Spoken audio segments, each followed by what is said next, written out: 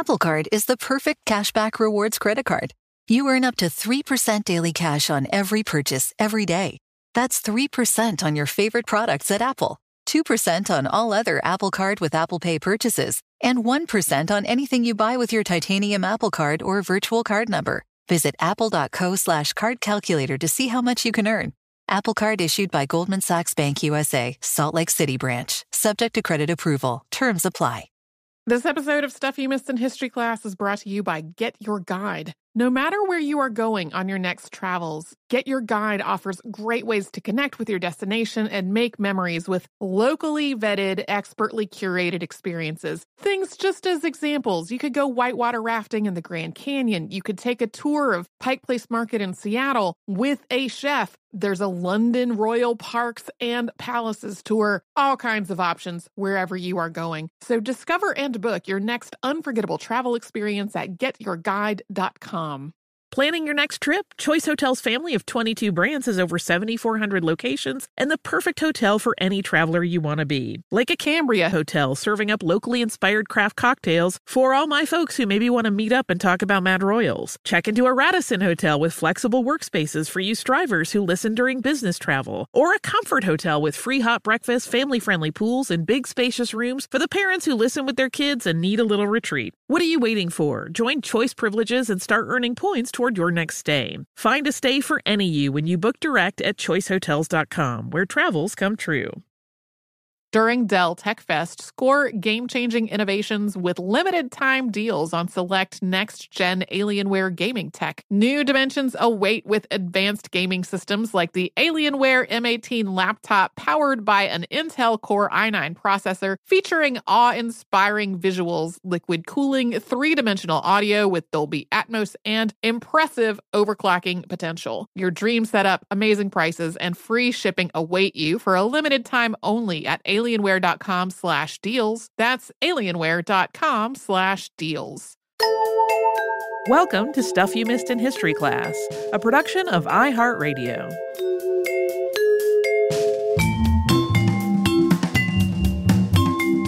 Hello and welcome to the podcast. I'm Holly Fry. And I'm Tracy V. Wilson. So we have talked a number of times on the show about how we collect and manage our topic lists. And there are times I know for me when I come across something in the wild and I just scribble it down and then I don't have any idea what that was about. Right. And I think you mentioned a similar thing happening recently, Tracy. I did. So a few days back, I was reviewing a notebook that I had recently been using to keep my to-do lists and my schedules in, because I kind of do.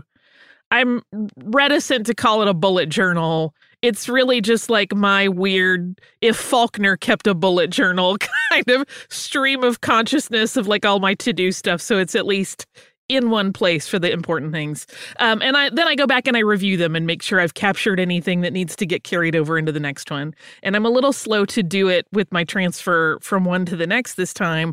But I was looking over this last book and literally in a margin sideways, I had just written the word Ciceretta, and I didn't know what it was, and I couldn't remember where it came from. So I looked it up, and I sure am glad I did, because it turns out that at some point in the last several months, I had apparently stumbled across Ciceretta Jones, who was a Black operatic and popular music singer in the early 20th century. And she was very famous in her day, but then she kind of vanished from the papers and all press coverage when she retired. And her last years were lived in relative obscurity, which meant that when she died, nobody really knew very much about it, and it didn't get a lot of coverage. And she really hadn't been as celebrated throughout history as she certainly deserves. So she is due for a little bit of attention, and that's what we are talking about today. Matilda Ciceretta Joyner was born January 5th, 1868 in Portsmouth, Virginia. We don't have any recording or anything of how she said her own name. I've heard people say it's Ciceretta and Ciciretta. We're just going to stick with Ciceretta for the sake of consistency. The date of that also has some question marks because some records have 1869 rather than 1868 as the birth year. Ciceretta was born into a religious family. Her father, Jeremiah Malachi Joyner, who went by Jerry, had been enslaved at birth but was a free man when Ciceretta was born. He worked as a carpenter and as a minister at the African Methodist Church. Her mother, Henrietta, worked as a washerwoman and also sang in the church choir. Ciceretta went by both Matilda and Sissy with her family. Yeah, we'll talk about her name a little bit more in just a bit. And we should also mention, it's worth noting that she was born just a few years after the Civil War ended. So, at a time when the country was really going through significant change. Jerry and Henrietta had 2 more children in addition to Ciceretta, but both of them died when they were still young. In 1876, after the loss of Ciceretta's brother, the family moved to Providence, Rhode Island. Jerry had been offered a position at a church in Providence, and he saw this as an opportunity for a better life in this other state. Ciceretta was enrolled once they moved at Meeting Street Primary School, which was integrated, as were all Rhode Island schools, following the passing of a statute by the Rhode Island General Assembly on March 7, 1866, that had stated that, quote, no distinction be made on account of the race or color of the applicant. So it seems like at this point, the Joiners were really settling into a stable community that had better opportunities than they'd had back in Virginia, but things were strained at home.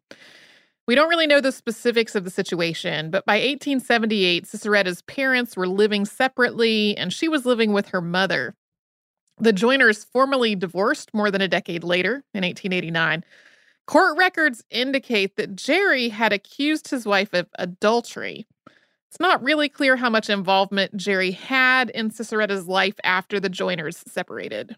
But while the loss of siblings and moving and this tumultuous family life were part of her early years, there was one thing that had been consistent for just about as long as she could make noise, and that was that Ciceretta sang. She loved to sing. She would later say to a reporter, quote, when I was a little girl, just a wee slip of a tad, I used to go about singing. I guess I must have been a bit of a nuisance then, for my mouth was open all the time. In addition to just singing on her own whenever she could, she sang at school, she sang in church, she sang at events for school and church. Everyone could hear that she had a really exceptional voice, even when she was a child. She described being nervous about performing initially when she was young, but then, as she put it, quote, timidity was soon replaced by confidence. And somewhere along the line, someone talked to Henrietta about how beneficial it would be for Ciceretta to get formal training for her natural talent. There's a story that she told later in life that someone at church was like, your little girl just hit a high C. Please find her a school. And so in 1883, 15-year-old Ciceretta started taking lessons at the Providence Academy of Music. It is a little unclear how these lessons were paid for.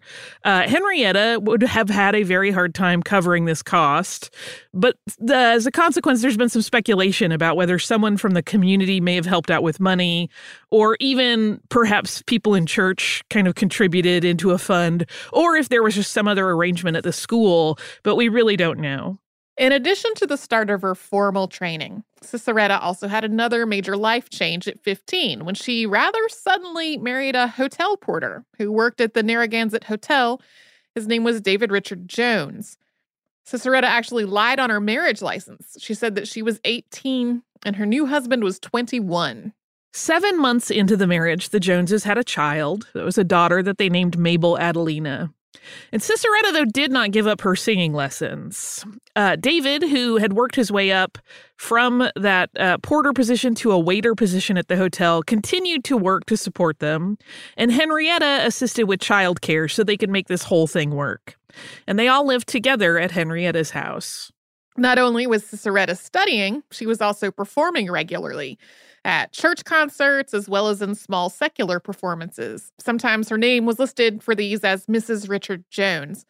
And one thing to note about names here, we've been referring to the singer as Ciceretta, but for the early part of her career, she used her first name, Matilda, as well as Mrs. Richard Jones or Matilda S. Jones.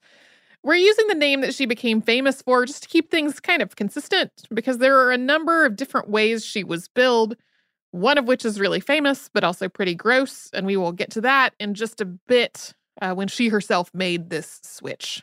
So she appeared in 1885 at the Providence Armory Hall alongside established singer Flora Batson. And Batson really offered a glimpse of possibility to Ciceretta regarding her potential career. Flora, at this point, was breaking the color barrier and performing in front of white audiences singing classical music, and not the expected, jokey, and often demeaning minstrel material that had been the only avenue available for Black performers for a long time. And this also offered Ciceretta a look at the possibility of having a real career in music, at a time when a lot of Black women were really only able to find employment as domestic workers or just doing things like taking in laundry. In December of 1885, she got the chance to perform with another Black singer who similarly was expanding her career beyond what was expected, and that was Marie Salika. Salika was famous, and being billed in a concert with her was a really big deal.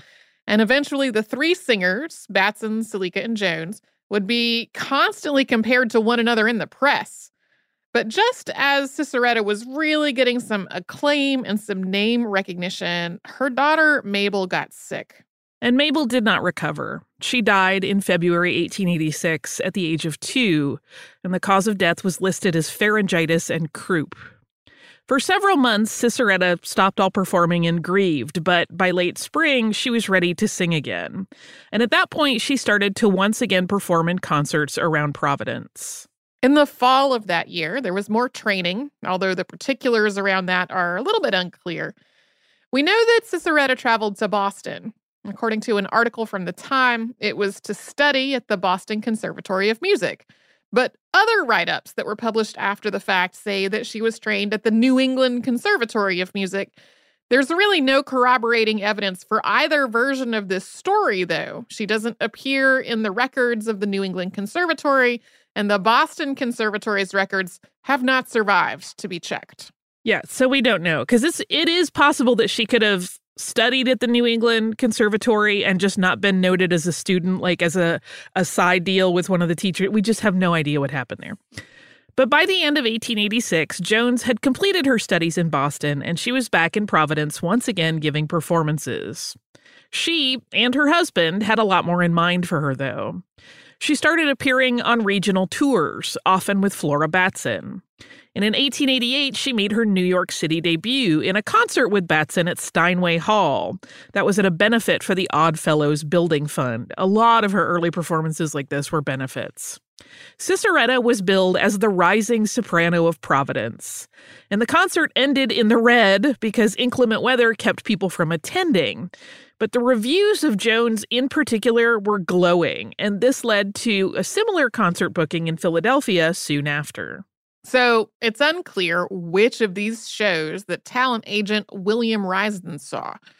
But he was really impressed with Ciceretta when he did see her. And this led to a contract with his agency, which was Abbey, Schoeffel, and Grau. Risden had quite a plan in mind for her. And we're going to pause here for a word from our sponsors. And when we come back, we will talk about the whirlwind tour that Ciceretta found herself on in 1888. Welcome to 500 Greatest Songs, a podcast based on Rolling Stone's hugely popular, influential, and sometimes controversial list. I'm Brittany Spanos. And I'm Rob Sheffield. We're here to shed light on the greatest songs ever made and discover what makes them so great. From classics like Fleetwood Mac's Dreams to the Ronettes' Be My Baby, and modern-day classics like The Killers' Mr. Brightside. Listen to Rolling Stone's 500 Greatest Songs on the iHeartRadio app, Apple Podcasts, or wherever you get your podcasts. Hey Sarah, I love that spring break vlog you posted on Zigazoo. OMG, you watched it? Yeah, it was edited so well. I think you're so talented. Social media interactions are only positive when you use Zigazoo. Zigazoo is the world's largest and safest social media network for kids. Your kids can upload their content and see what their friends are up to. With Zigazoo, they can create videos, enter to win prizes, and try out the latest dances and trends. There's no commenting, no text messaging, and everything is 100% human moderated. Plus, all community members are real, verified kids just like yours. There are no bots, trolls, or AI. Because Zigazoo is about one thing and one thing only, and that is fun. Try out Zigazoo this spring break and let your kids share your vacation vlogs and best edits with their friends safely. Download the Zigazoo app today. That's Zigazoo. Apple Card is the perfect cashback rewards credit card. You earn up to 3% daily cash on every purchase every day. That's 3% on your favorite products at Apple, 2% on all other Apple Card with Apple Pay purchases, and 1% on anything you buy with your titanium Apple Card or virtual card number. Visit apple.co/card calculator to see how much you can earn. Apple Card issued by Goldman Sachs Bank USA, Salt Lake City branch. Subject to credit approval. Terms apply.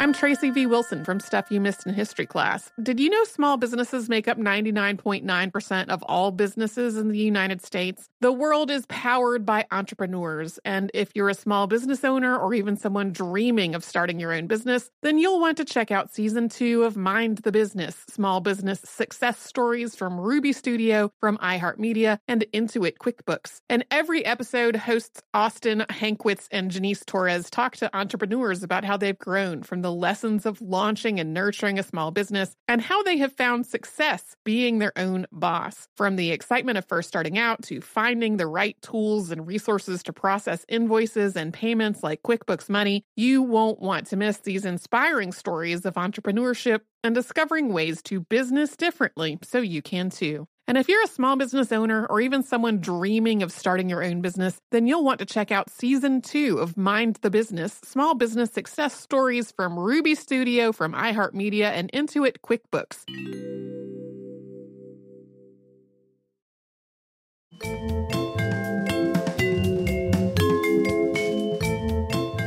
On August 1st, 1888, Ciceretta Jones attended her first rehearsal with the Tennessee Jubilee Singers. This was an all-black group of musicians and singers, and they were leaving the next day for a tour through the Caribbean and South America. Members of the press had been invited to hear the group perform after just a small amount of rehearsal on that same day, and once again, Ciceretta's voice captivated them. So it's from the coverage of this event that it seems like she got the nickname that stuck with her for the rest of her life. This was a nickname she really disliked, and that was the Black Patti. This nickname was a reference to Italian opera singer Adelina Patti, who was really famous at the time. She's still one of the most celebrated sopranos in opera history. Jones would later tell a reporter that the reason she disliked this name was that she felt like it might make people think she was comparing herself as an equal to this famous singer. What she really wanted to do was to make her own name without using the appeal of someone else. It did not help that her tour manager seized on the nickname and used it to promote the tour that she had signed on for. I mentioned this to Holly before we got in here. Looking at pictures of her, so many of them are labeled as Black Patti rather than with her actual name. Oh, yeah. And every one of her managers used that because it was a ticket draw. We'll talk about it a little bit more. It's horrifying. The other two singers that we mentioned, Batson and Salika, similarly were called other things related to Adelina Patti. I think one of them was sometimes called Creole Patti, and I don't remember the other one offhand, but it was just like a very common thing and a little bit gross because it completely demeaned these three Black women who were phenomenal talents. We'll talk about that some more in a bit. So this contract that Jones had signed was for 2 years. Keep in mind, she was only 20 at this time. She had not traveled very far, and she suddenly found herself as the star in an international tour. And on August 2nd, the day after that one day of rehearsal, she boarded the steamer Athos along with her fellow performers, her husband, and their tour manager, James R. Smith, who was white, and they all headed to their first stop in Jamaica. They stayed in Jamaica until October because they kept selling out their shows. Then they went on to Panama. Their stay there was a lot shorter than anticipated because they had low sales numbers. It was kind of the opposite experience. But by November, they were back in Jamaica. Then they moved on to Barbados. Barbados loved her so much that the governor and citizens of Bridgetown presented her with a gold medal, and this was the start of a trend.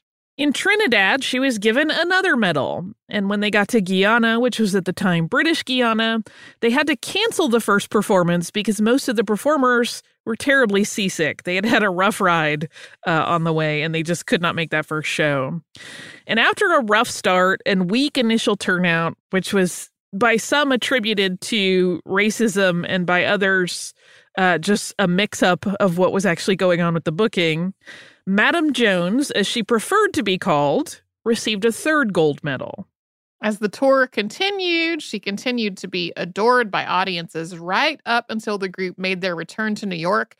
That happened in February of 1889. They had met with such great success, and by the time she got back to the U.S., Jones had been given 8 different medals as well as other gifts, but they'd also experienced a lot of racism in these travels. In some cities, that racism impacted their ticket sales. In others, they had been turned away from hotels. But this was a profitable venture, so their bosses were happy. Smith gave interviews, this was again the tour manager, where he talked about a planned tour for Europe.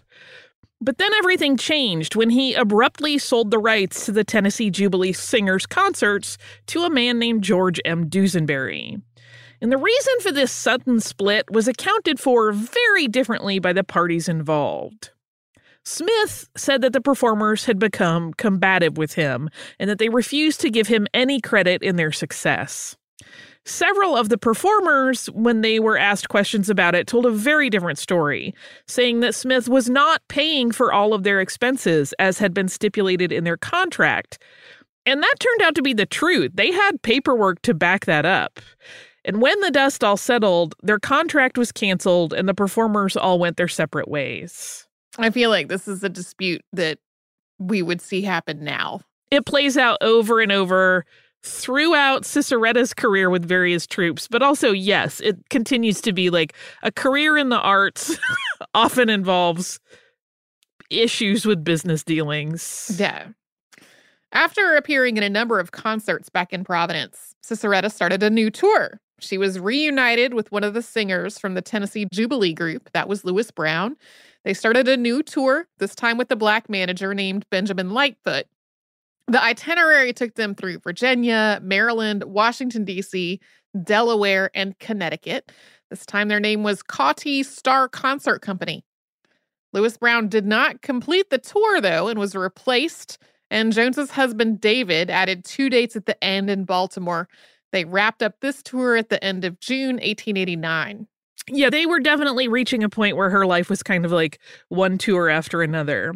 And they had a false start for an autumn 1889 tour of the West Indies that would have been managed by Florence Williams, who had worked as a reporter for the New York Age.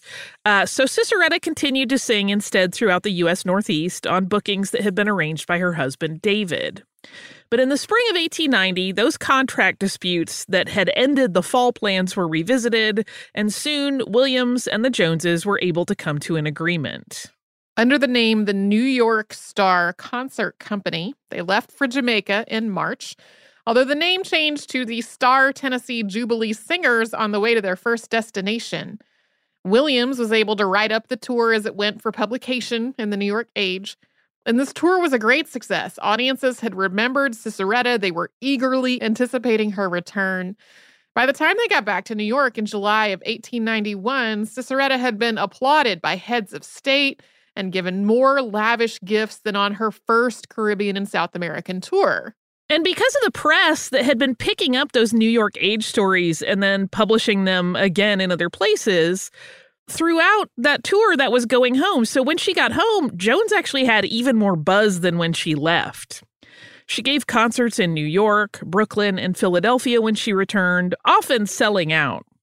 And in the case of an October 8th, 1891 show that took place in Brooklyn, they had to add seats to the aisles to accommodate the oversold crowds. And it turned out that some attendees just had to stand for the entire show because there was just nowhere left to sit. This is also when she switched over to using her middle name, Ciceretta, instead of going by Matilda. And this was a name that she just thought sounded more musical. Yeah, not any other Cicerettas going around. So it also just made her stand out. And this also marks the period where she received her first invitation to perform at the White House. On February 24th of 1892, she sang at a lunchtime concert there for President Harrison and his guests. Although how she was invited and how this whole thing came to be was completely unknown. Any correspondence about this request has been lost. And she is also said to have sung for 3 other presidents, but similarly, details on those appearances and how they were arranged has also been lost. She did decide that she would wear all those medals that she had been gifted on tour while she sang. They were pinned onto her bodice. And this would become a really iconic look for the singer. Her appearances in D.C., both for the White House and for general audiences, also got a lot of press coverage. A lot of this coverage, though, is pretty problematic because it praises her, but it's also inherently racist, kind of summing it up to this idea of she's Black, but she's also pretty and very talented.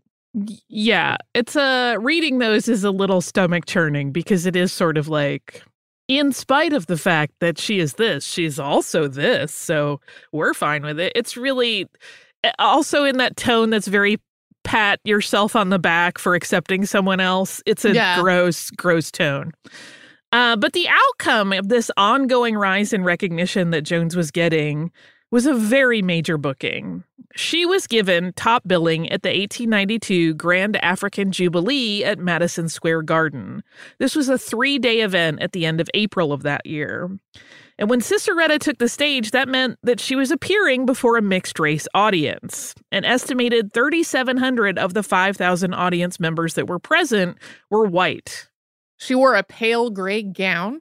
She had all of her medals once again pinned onto her bodice. And she opened her performance with a selection from the opera Robert le Diable, which was one of the first of the Paris Opera's grand operas. She also sang Suwannee River and an assortment of other songs, and when she finished, the crowd gave her a standing ovation. She returned to the stage later in the evening with a selection from La Traviata, and once again had the delight of the audience. And after the show, she was asked to give an interview in her dressing room for the New York Herald, which she did. And the next day, while some performances of the Jubilee got mixed or even bad reviews, Ciceretta's singing was praised universally. The write-up in the New York Dramatic Mirror read that the evening, quote, would be worthy of little note were it not that it brought to the attention of New Yorkers a singer who, leaving her color altogether out of the question, has one of the most pleasing soprano voices ever heard in this city. Another write-up stated that, and I love this, the soul of a nightingale seems to have lodged in that throat. This reminds me of the way that people talk about Jenny Lind. Mm-hmm. Although Jenny Lind is a way more famous name today, probably because of racism. But like a similar focus on like what a beautiful nightingale-like voice she had. So this Madison Square Garden performance is the moment in Ciceretta Jones's career that really marks a shift. It had a very significant before and after this moment. She later said, quote, I woke up famous after singing at the Garden and didn't know it. Ciceretta's voice was undeniably spectacular. We unfortunately do not have any recordings of it, and I wish we did because the way people talk about it is rhapsodic. And the thing is, everybody kind of recognized that she would have been able to handle operatic roles, which is something that she wanted to do. And there were even rumors that she was being considered for roles at the Met and with other companies. But opera companies at this point were not going to hire Black singers, even for roles that were actually written as Black characters. And aside from the racism in casting, there was this other problem, which is that there were plenty of other performers that were already established who had made clear that they would not ever appear on the stage with a Black opera singer. She sang in numerous concerts after that night at the Garden, but it was 2 months later that promoter Major James B. Pond reached out to her about managing her career. She agreed, and soon she was on a 1-year contract with him. Pond was a really big deal. His agency handled people like Mark Twain and Charles Dickens on their tours, so this really seemed like a step up. In June of 1892, Jones sang in the lower-level venue at Carnegie Hall for a benefit concert, not the main stage. This appearance happened very, very shortly after she signed her contract with Pond, and it seems most likely that it had been booked before he was managing her performance schedule. Pond booked a group of white European musicians for Ciceretta to perform with. This was the first time that she had not been part of an all-Black group of performers, and he kept them all really busy. This also marked a shift from performing for primarily Black audiences to primarily white crowds. She noted to a reporter when asked about the shifting demographic of her ticket buyers, quote, I do not feel as much at home with them yet. I'm a little shy lest they should not like me, but so far they have proved most kind. Pond famously booked Ciceretta at the Pittsburgh Exposition in September of 1892. This was a week-long booking, and she gave concerts for thousands of people each day, usually doing one in the afternoon and one in the evening. And on her final night at the Expo booking, the venue was so packed and so stifling as a consequence that several people are said to have fainted. And when it was over, she was applauded for a full 5 minutes. The Expo continued after that first week, and Jones went on to perform in other East Coast venues. Then the Expo manager begged Pond to book her for another week there at the Expo, and this was really no small ask. As part of the terms of the second week of Expo appearances, the Expo manager had to buy out all the other appearances that she had been scheduled for that week. But she was a big enough draw that it was worth it, so they did exactly that. She's said to have commanded a $2,000 fee for the week, which was enormous for the time, and particularly so for a Black performer. At the start of 1893, Ciceretta was booked at the Central Music Hall in Chicago, and she was still being promoted as Black Patty during this time and for the rest of her career, and she still disliked it, but it did help draw crowds, although a critic noted in Chicago that the name kind of had a negative impact on the audience's impression of her work. Like, he just felt like it set up this weird framing of it that was unnecessary. But regardless of whether ticket buyers merely went out of curiosity and draw of that name, or because they knew about her and knew she was a gifted singer, she continued to win audiences over with her beautiful voice and incredibly expressive performance, moving from operatic pieces to popular songs and back. Although in Chicago, she did get a handful of harsher critiques than she was usually accustomed to. That same year, in 1893, Jones sang on the main stage at Carnegie Hall as part of a fundraiser for a project helmed by composer Will Marion Cook. Cook was attempting to stage an all-Black opera titled Scenes from Uncle Tom's Cabin at the upcoming World's Columbian Exposition in Chicago. Yeah, she agreed to be part of that opera. She also agreed to be part of this fundraiser. Like, her name being attached to it was really helping it get support. But then during a performance in Louisville, Kentucky that year, she encountered this very strange setup of segregated seating that really bothered her enough that she mentioned it in an interview while she was in the city. The orchestra seating at this particular venue was reserved exclusively for white patrons, and the gallery was for Black patrons.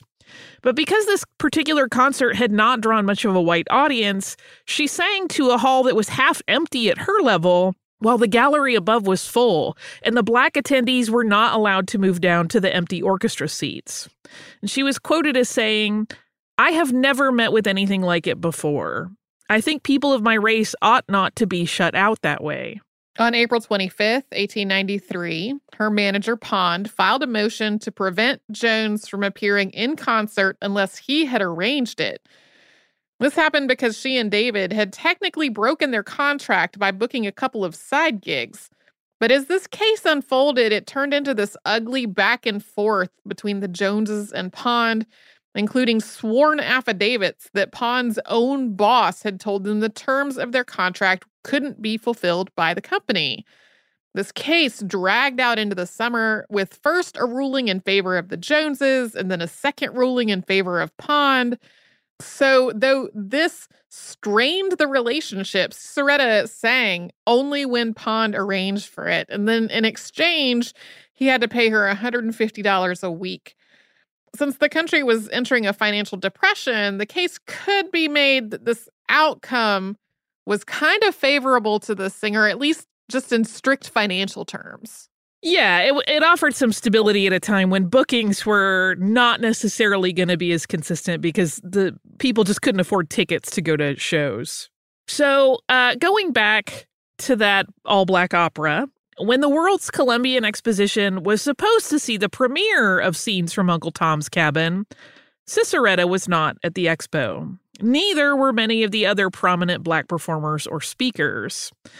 As the date had approached, which had been named Colored Folks Day by Expo officials who wanted to turn the premiere into a bigger themed event, Criticisms over how the expo had handled the entire thing and its prejudiced treatment of Black participants and attendees led a lot of the promised speakers and performers to cancel. The opera did not happen. And in fact, Ciceretta was booked for another show in New York. And although there had been advance notice of her cancellation, a crowd still came to see her. And a huge, confused, and largely concocted set of stories emerged about why she wasn't there. She did sing at that expo, although not for another month, and she did manage to pack the house despite that earlier kerfuffle, so apparently audiences did not hold the whole confusion against her. So we're about to get to another new phase of Ciceretta's career, where she joins a new manager and goes on an international tour. But first, we can hear from the sponsors that help keep Stuff You Missed in History Class going. Welcome to 500 Greatest Songs, a podcast based on Rolling Stone's hugely popular, influential, and sometimes controversial list. I'm Brittany Spanos. And I'm Rob Sheffield. We're here to shed light on the greatest songs ever made and discover what makes them so great. From classics like Fleetwood Mac's Dreams to the Ronettes' Be My Baby, and modern-day classics like The Killers' Mr. Brightside. Listen to Rolling Stone's 500 Greatest Songs on the iHeartRadio app, Apple Podcasts, or wherever you get your podcasts. Have you heard about the social media platform for kids? It's called Zigazoo. It's a great place where kids like me can come together to make fun videos. Zigazoo is moderated by real, live people who review content before it's posted on the feed. Oh, I especially love the dance challenges. So much fun. Oh, and there's no comments or messaging, so you don't get any of that negativity that's all over other social networks. Oh, my friends love it. I love that it's kid-safe COPPA certified. I don't know what that means. It means it has built-in privacy protections for your online data. That's great, but I wouldn't be doing Zigazoo if it wasn't fun. She would not be doing it if I didn't think her data was safe. Zigazoo, the world's largest social network. For kids. Download the Zigazoo app today.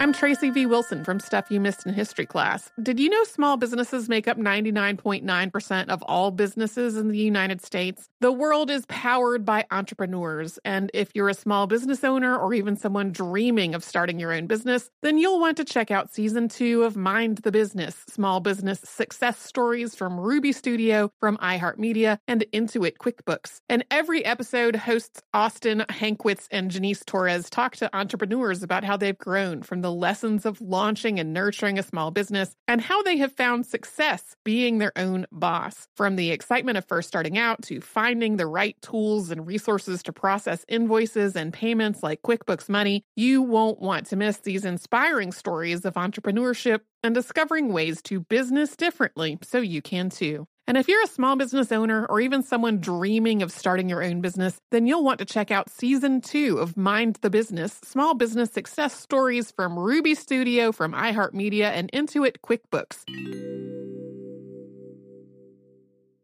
Are you ready to share some joy and celebrate International Women's Day?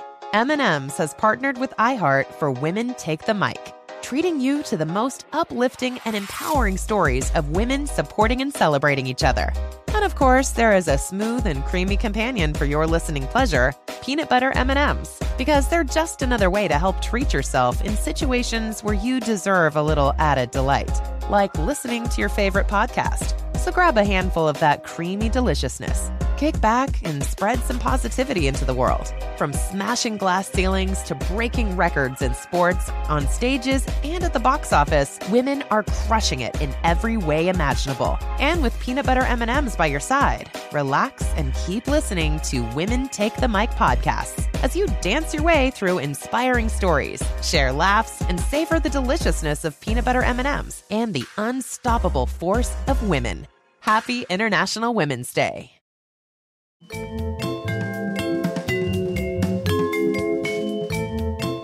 By mid-1894, for reasons that are unknown, the relationship between Pond and the Joneses was severed, and Ciceretta's schedule was then being managed by a man named Rudolph Volkel. And under Volkel, Ciceretta went on a tour of Europe, which is something she had wanted for a very long time. The new company that Völkl formed was called the Black Patty Concert Company, and that company staged its first performance, consisting entirely of classical pieces, at Carnegie Hall on November 18th, 1894. So after a number of concerts in the New York area and then the surrounding states, their European tour began on February 11th, 1895, as they headed to their first show in Berlin. The reviews were just wonderful. One German reviewer wrote, quote, "Her voice has power and fire, and the florid passages remind one of the rapid flow of a mountain brook." There was also a lot of talk about her appearance in the press, including, again, many cringe-inducing discussions of whether she should be called Black Patty because she appeared to be of mixed race in their opinion. Yeah, there was so much discussion about the shade of her skin and what that meant, and it's gross. We can talk a little bit more about it in our behind the scenes, but those descriptions are upsetting. Her reviews when she got to London were a little bit more critical. There were some more direct comparisons to Adelina Patti, and Jones was found lacking by some reviewers, not all.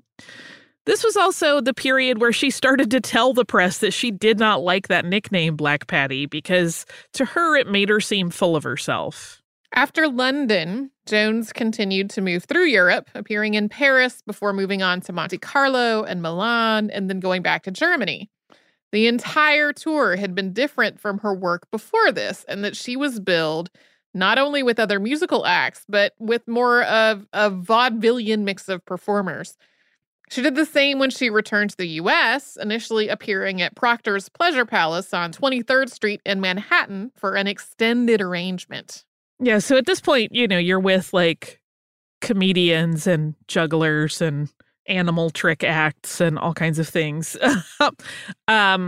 This was all going pretty well, though, but after the Plessy versus Ferguson case was decided by the U.S. Supreme Court in 1896, which, of course, upheld segregation as constitutional, it pretty quickly became more and more difficult for Black performers to book concert halls the way Ciceretta had before she left Europe, and that impacted her career considerably.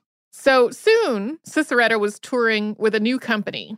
And it's not clear who proposed the idea for this company. In some accounts, it's David Jones. In others, it's Rudolf Völkl. Regardless of who came up with the idea, though, soon Ciceretta was touring with the Black Patty Troubadours. And this offered her a regular income and some stability, although maybe not the grandeur of her previous engagements. She was making roughly $20,000 a year, and that was the most of any Black entertainer during this period. Yeah, there were definitely lots of discussions about how rich she was in the press, which the most for any Black entertainer, but there were still other entertainers making more. But because Ciceretta's voice was universally acclaimed and she had made this transition to, kind of a touring comedy troupe almost more than these, very slightly more highbrow concert situations, an interviewer in 1896 asked her if she would ever consider just disguising herself as white or lighter skinned to pursue the career that she could have easily had if racism had not maintained this barrier to opera. She responded, quote, "Try to hide my race and deny my own people? Oh, I would never do that. I am proud of belonging to them, and I would not hide what I am, even for an evening." There were also questions posed to her about the possibility of playing roles in opera that had historically been white singers in roles that were written as Black, such as in Meyerbeer's L'Africaine. There was some discussion that maybe that could open up an avenue for some Black performers. But she has said that she was just too busy with her touring career to make that work. And whether she was sidestepping having a bigger conversation about race on the opera stage, we don't know, although it does kind of seem that way. She was pretty careful to avoid those questions. So this new, constantly touring phase of her career started. It was less grand than the days that had gone before, and her marriage was also landing in its last phase. There had been hints over the years that she and David might have been having some problems, and that those problems might have stemmed, at least in part, from the ease with which their money seemed to just pass through his hands. In 1898, Ciceretta filed for divorce on the basis of drunkenness and non-support. With the Black Patty Troubadours, Jones toured for 19 years, traveling all over the U.S., also Canada and some other places, on a seemingly nonstop revolving door of bookings. And though this was a stable career, and she was, as we said, the highest paid Black performer at the time, there were also plenty of problems. For example, she and her fellow performers often could not stay in hotels. They were not given rooms. This was, of course, problematic, particularly because when you're touring and you're exhausted and you just want to sleep, the last thing you need is to be told you can't. I know when we've done tours, if somebody had told me you can't have this hotel room, I would have cried. So I feel like singing at the level she was at is even more exhausting. So eventually, Volkl arranged to have a luxury train car purchased for the company, and that essentially became their home. It was very, very large. It had, I think, I had read 10 compartments, as well as 2 kind of common seating areas where they would all hang out together. These vaudevillian productions featured broad comedy and musical performances that often appeased audiences with acts that really played into racist stereotypes, but that was really the only way they could get continued bookings. When it was Ciceretta's time to take the stage, though, which was the last segment of the show, the tone of everything changed considerably. Even though she was the main name on the show, she did not appear until the end. And for this section, she went almost strictly with opera selections. Many of these were arias from composers like Verdi, and over time, the staging of these sections of the show grew grander and more complex, with audiences essentially getting treated to a mini opera that included lavish costumes and beautiful sets, as well as a full supporting chorus. And this segment came to be known as the operatic kaleidoscope. There were plenty of ups and downs during those 19 years. Early on, there were ongoing legal battles with James Pond over money that he still owed the Joneses. There were disputes among the performers. At one point, there was a huge falling out between the tour managers and the stage manager, Bob Cole, who also composed music for the show. Co-stars came and went. The supporting cast shifted around. Reviews became less consistently ebullient and more mixed over time, but it was consistent work. And the Troubadours rolled out a new show for each theatrical season, and they kept drawing in crowds. And over time, the show evolved. One of the big things was that they phased out those holdout racist stereotypes from the minstrel shows of the 19th century. It had also had a name change in 1909. It became the Black Patty Musical Comedy Company. And at that point, they started staging 3-act performances that featured Ciceretta acting as well as singing. Volkl remained as the manager. He was well-respected, well-liked, and had a reputation for treating the performers well and ensuring that they had whatever they needed and that they were taken care of. He also kept them booked and busy, working on the road 40 to 45 weeks a year. The 1914 to 1915 season of the show finally hit a stumbling block too large to power through. There had been some rumors that the company was having financial troubles. Volkl had denied those. But the thing that actually catalyzed the end was a report that several members of the cast had been drunk during a performance in Memphis. Once this news got out, other venues were unwilling to book them, and disputes over monies owed from that last show tanked the entire enterprise. Suddenly, Madame Jones, in her mid to late 40s, was without the job that had made up the bulk of her income for almost 2 decades. The timing, though, was sort of fortuitous. Throughout her career, and particularly as she gained success, Ciceretta had remained very close to her mother, and she was sure to help take care of her financially, just as Henrietta had taken care of her and the family after she'd gotten married as a teenager. Before and after tours, and as often as she could manage, she would travel to Providence to visit her mother. And in 1915, when this whole blow-up happened with the touring company, Ciceretta's mother was ill, and Ciceretta was kind of ready to retire so that she could take care of her. So Madame Jones gave her last performance in New York at the Lafayette Theater in the fall of 1915. And then she all but vanished from public life. She moved into the house that her mother lived in with her second husband, Daniel Crenshaw.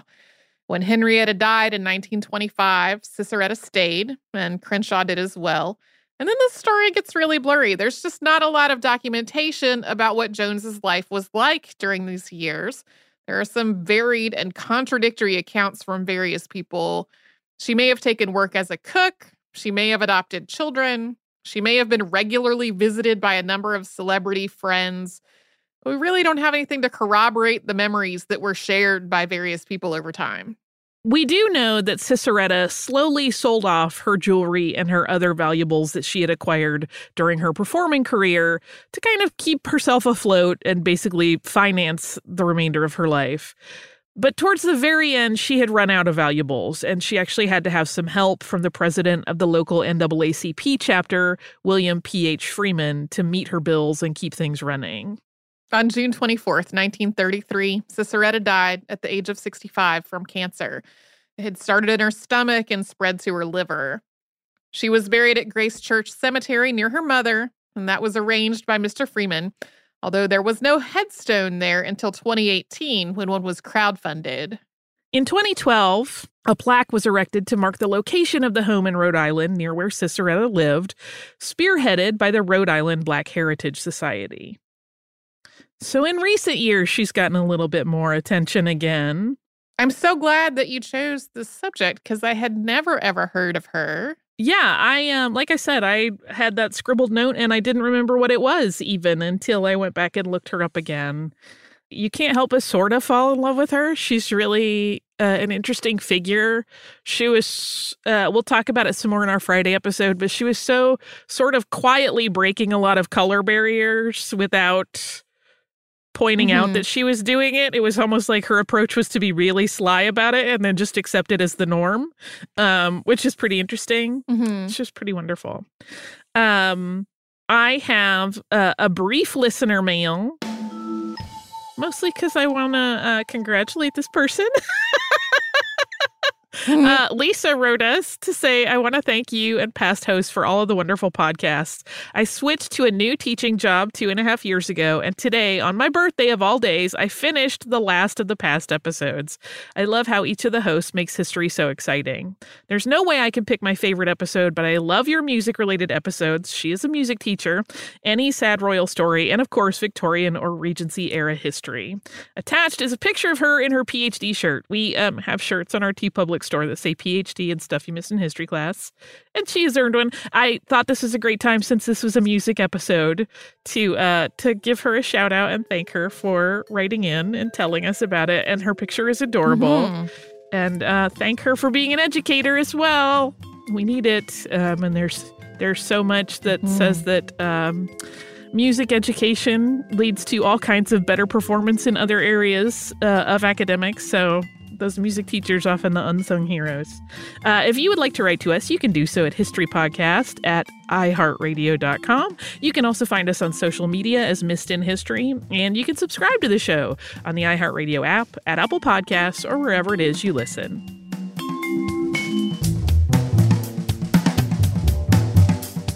Stuff You Missed in History Class is a production of iHeartRadio. For more podcasts from iHeartRadio, visit the iHeartRadio app, Apple Podcasts, or wherever you listen to your favorite shows.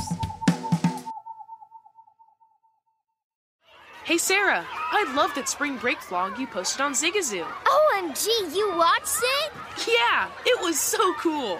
I think you're so talented. Social media is only positive with Zigazoo, the world's largest and safest social media network for kids. In Zigazoo, all community members are verified kids like yours, and all content is fully human moderated. Try out Zigazoo this spring break. Download the Zigazoo app today. Welcome to 500 Greatest Songs, a podcast based on Rolling Stone's hugely popular, influential, and sometimes controversial list. I'm Brittany Spanos. And I'm Rob Sheffield. We're here to shed light on the greatest songs ever made and discover what makes them so great. From classics like Fleetwood Mac's Dreams to the Ronettes' Be My Baby, and modern-day classics like The Killers' Mr. Brightside. Listen to Rolling Stone's 500 Greatest Songs on the iHeartRadio app, Apple Podcasts, or wherever you get your podcasts. An epic matchup between your two favorite teams, and you're at the game getting the most from what it means to be here with American Express. You breeze through the card member entrance, stop by the lounge. Now it's almost tip-off, and everyone's already on their feet. This is gonna be good. That's the powerful backing of American Express. See how to elevate your live sports experience at americanexpress.com/withAmex. Eligible American Express card required. Benefits vary by card and by venue. Terms apply.